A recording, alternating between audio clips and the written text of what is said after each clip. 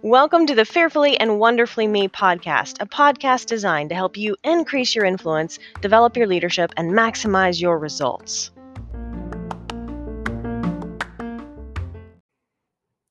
Hello, everyone. Welcome to today's episode on the mindset of motivation. Last week's podcast episode, we talked all about inspiration and how it's an inside job because inspiration is what allows you to keep going when motivation wears off. That is, when the external factors around you wear off and you know you have to keep going, then it's a matter of inspiration. But let's look at the other side of that coin from a leadership perspective.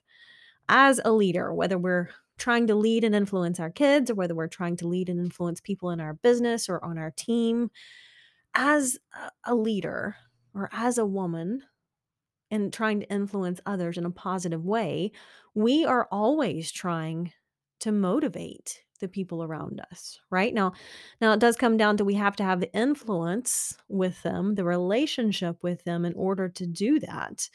But true motivation can only be accomplished when the other person knows and, most importantly, feels that you have their best interest at heart, right? That's an incredible difference between motivation and motivating someone for their benefit. They have to feel like you're trying to motivate them for their benefit versus manipulating them. If that other person feels like you're trying to manipulate them for your benefit instead of their benefit, they will feel manipulated and they will be resistant. And so, totally different feeling. We've all been in a situation where a salesperson, for example, was just trying too hard to force the sale. And we feel like they're just interested in making the sale at any cost. And so, odds are we're going to walk away because we feel like all they're interested in is getting the commission that's going to come from selling the product. And then we begin to doubt, well, is this really the right choice for us? Are they just, trying to put the sale on a sales pitch that doesn't necessarily consider our wants and needs, or maybe it's not entirely truthful, right? We start to doubt their reasons behind why they're trying so hard to make this sale. And odds are we'll walk away because we feel manipulated. Because that feeling of being manipulated, whether or not that was their intent, causes us to put up resistance, right? None of us want to be manipulated because manipulation destroys trust. And you cannot be effective as a leader if there is little to no trust in the relationship. Because if that person trusts you, then they will feel like you're trying to motivate them, like you're trying to help them for their benefit. And so that's a key important point. As a leader, we've got to be able to build trust in that relationship so that we can motivate someone, so that we can help them find their inspiration, so that we can encourage them and help them, stay uplifted and encouraged. And it does require trust. Um, because encouraging someone is a selfless act, right? It means focusing on them rather than yourself. And that takes energy.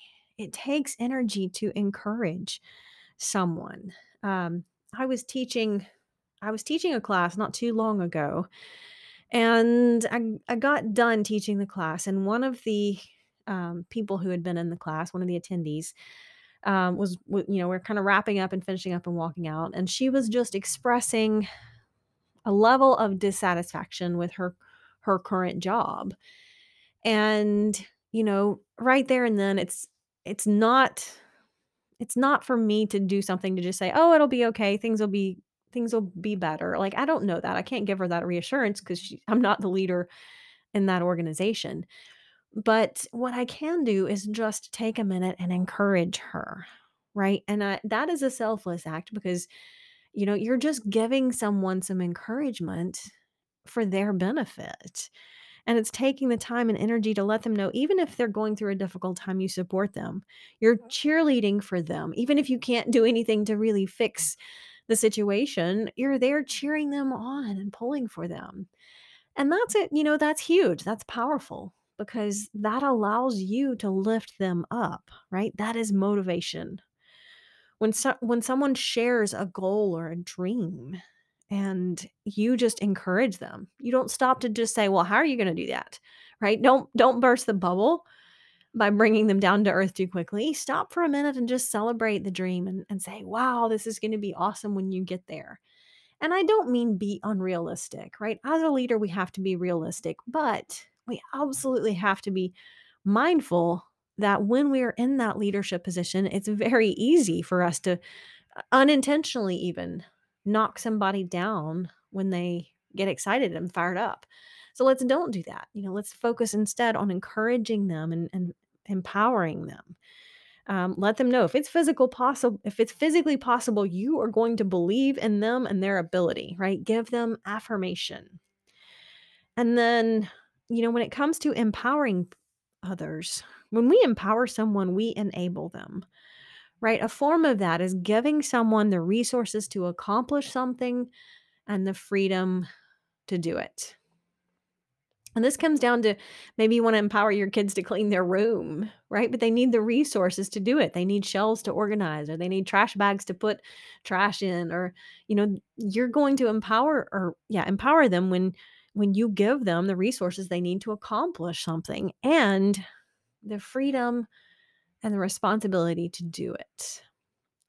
And sometimes empowering someone means letting them try and they are not going to be successful.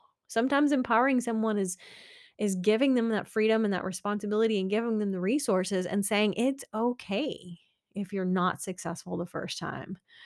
Right? It's not failure.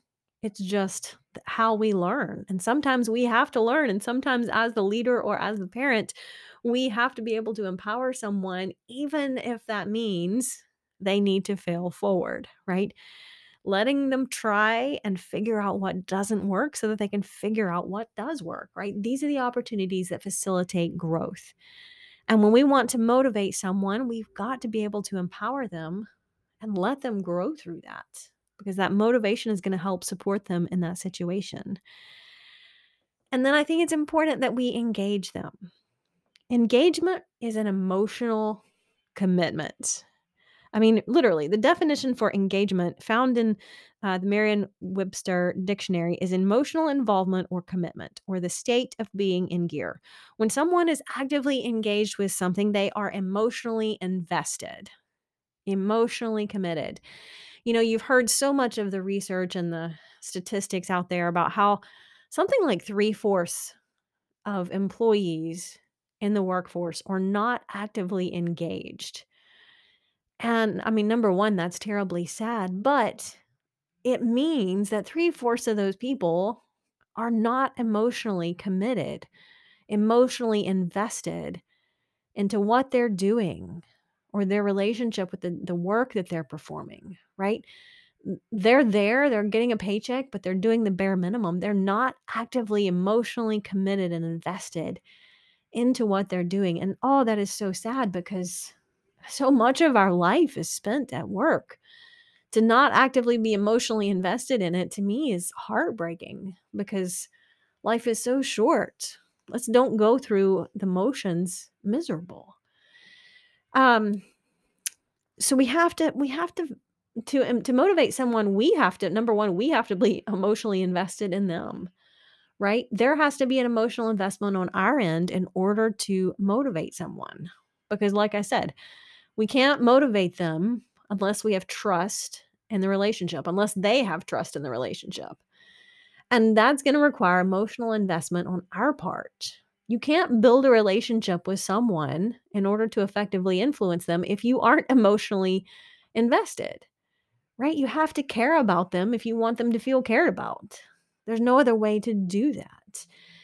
And that's going to take time. That's going to take energy on your part. You're going to have to slow down in order to build that relationship. Get to know somebody. What motivates them?